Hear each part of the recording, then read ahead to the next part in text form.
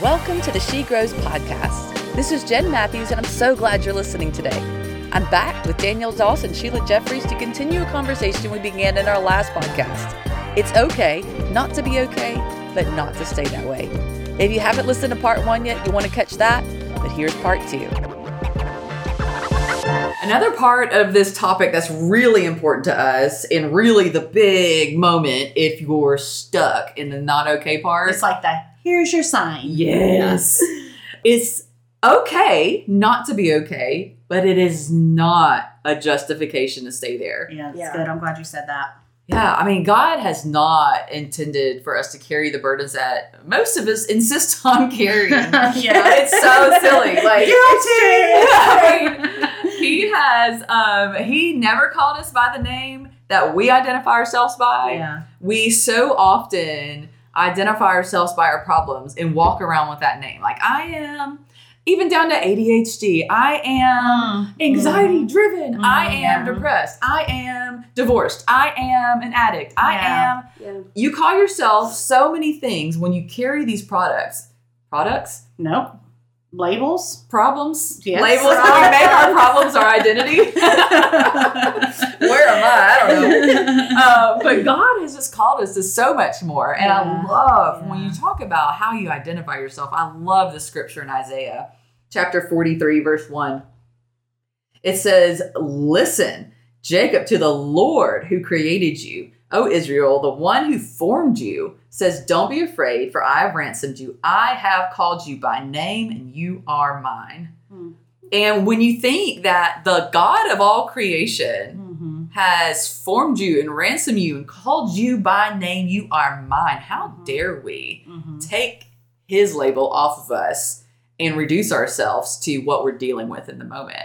And we see it so often, like, don't beat yourself up if you're doing this right now, because everybody does it. Yeah. But it's heartbreaking when you can stand back and go, yeah, but God has called you to be a world changer. God has called you to be a truth bringer and a peacemaker and all these things. And we call ourselves depressed, or we call ourselves small. We call ourselves broken. I'm like, yeah, we might be those things, but God has called you to push past that. Yeah. Well, and I've had situations in my life where I'll just say, like, I wasn't okay, and I let those things define me. You know, I was abused. I was labeled a runaway at one point in my life. Picturing little Sheila with a stick on her back with her pouch of things. Yeah, it was there you go. It was a lot. You know, and then being in unhealthy relationships. Yeah. And then, you know, and I think that it was just a mess. Like, just a plain mess. And in the situation that I found myself in a few years ago, my world literally stopped. Like, it went from being this great, fun, wonderful day that then changed to, like, literally broken. Like, just the worst day ever. And, you know, I think a lot of times when we're in situations like in bad relationships or in relationships that we know deep down are not healthy, that, you know, we kind of will do the things that we think are good. Like, we'll do the best we can. And I always felt like I was going to, you know, be the best woman I could be and always put the biggest foot forward and always be there. And truth is, like, you can only do so much. Yeah. Like, there's only so much that you can do. Yeah. And I realized, like, I was just broken. Like, I was broken. And, you know, I was mad. Yeah. I was mad. That's fair. Like, just big mad. Like, in my household, big mad is big mad. Like, there's a difference between mad and big mad, and I was big mad. Yeah. And just saying, like, I'm just mad at what's happened. I'm mad at the situation. And Lord, don't you know, like, I've been through this and I've been through this, and this was supposed to be the end of all that. And then here I am, and I was just angry. And then one day, like, my son, he was losing his mind. My daughter was telling me all the things that were horrible about what I had done that day. And I was just done. I was like, okay, I'm done. Like, I can't do anything. Yeah. And I caught myself, like, being like, this is not fair. Like, I don't want to be here. Yeah. But then it just hit me so hard. And it was like the Lord said, but you have control of this. Like, you have control Snap. of how this Yeah. goes. Like, you can either fall into this and let it eat you alive and let you just give up, or you can move forward. And I think that that's,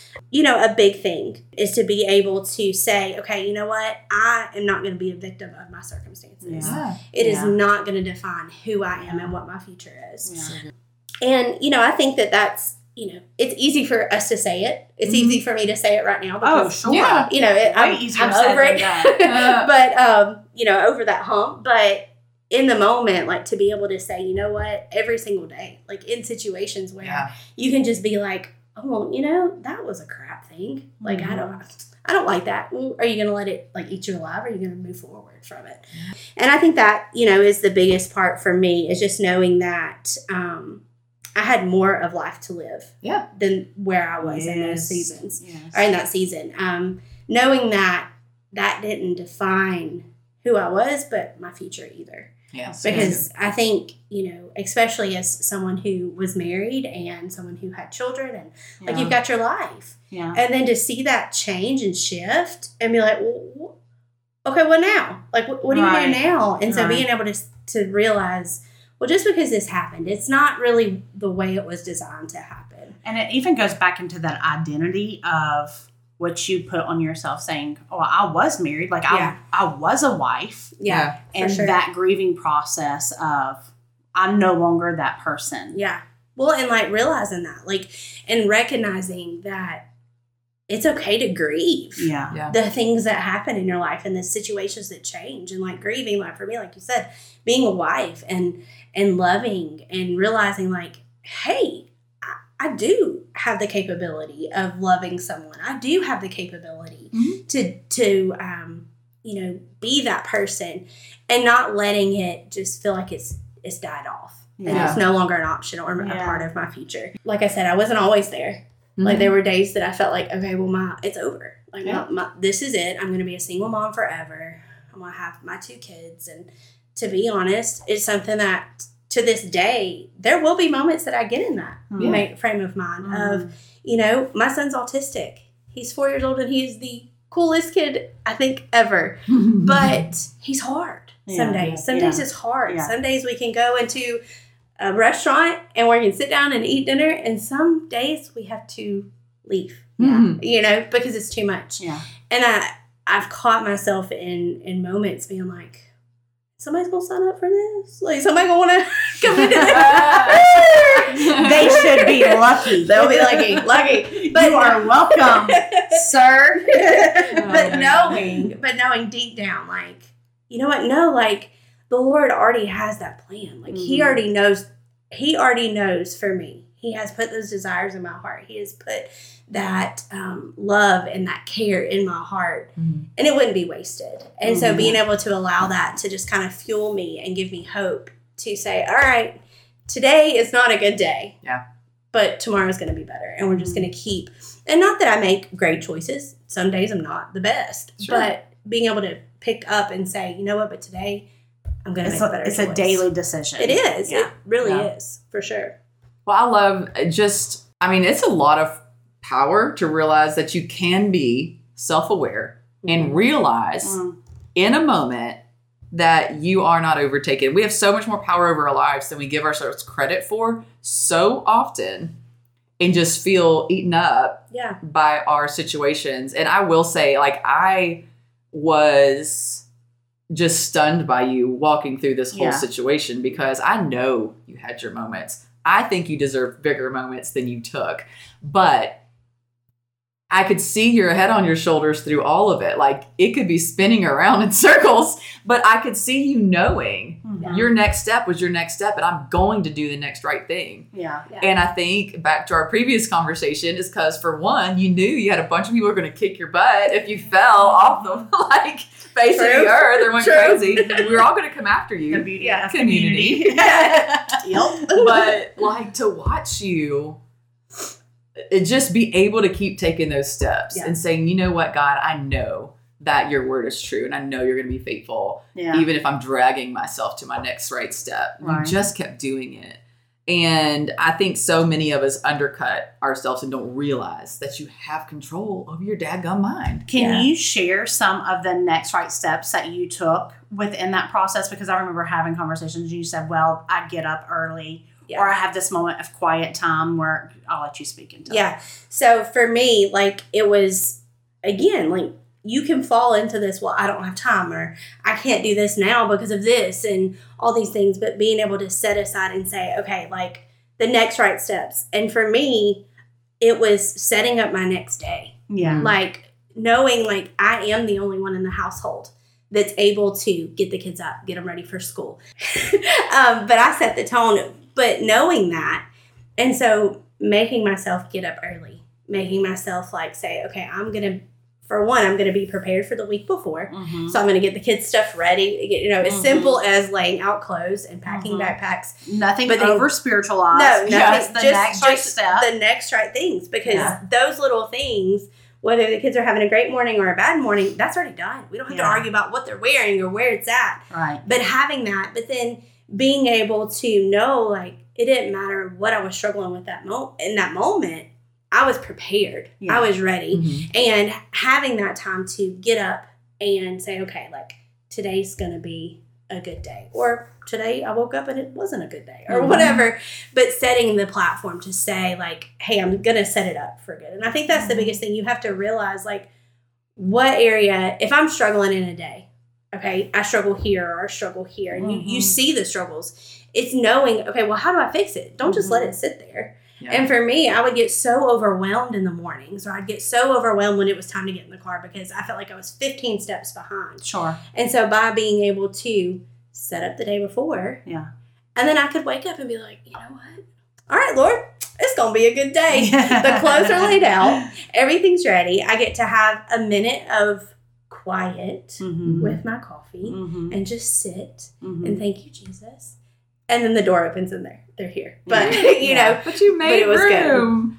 I love that. I love practical steps. Yeah. And how easy, like, it's easy to want to over spiritualize something like this that I can only make it through if I'm on my knees in prayer for 4 hours a day. Right. But a lot of it's like, hey, let's get a good night rest. Yes. Let's make sure that I have plenty of water in my system. We have been taught how to take care of our bodies. That's right. To function the best. That's right. And when you realize you've got power over your mind and God's got power over the rest, you can control what you can control, and there is a lot you cannot. Yeah. Right. But that's where I think Scripture is so beautiful. 1 Peter 5:7, give all your worries and cares to God because He cares for you. Matthew 11, verses 28 through 30, I think is even better. It feels more practical to me. Because give your worries and cares to God. Okay, there you go. Like, it sounds like cheers. Good luck. But we really, I know, it sounds like tag.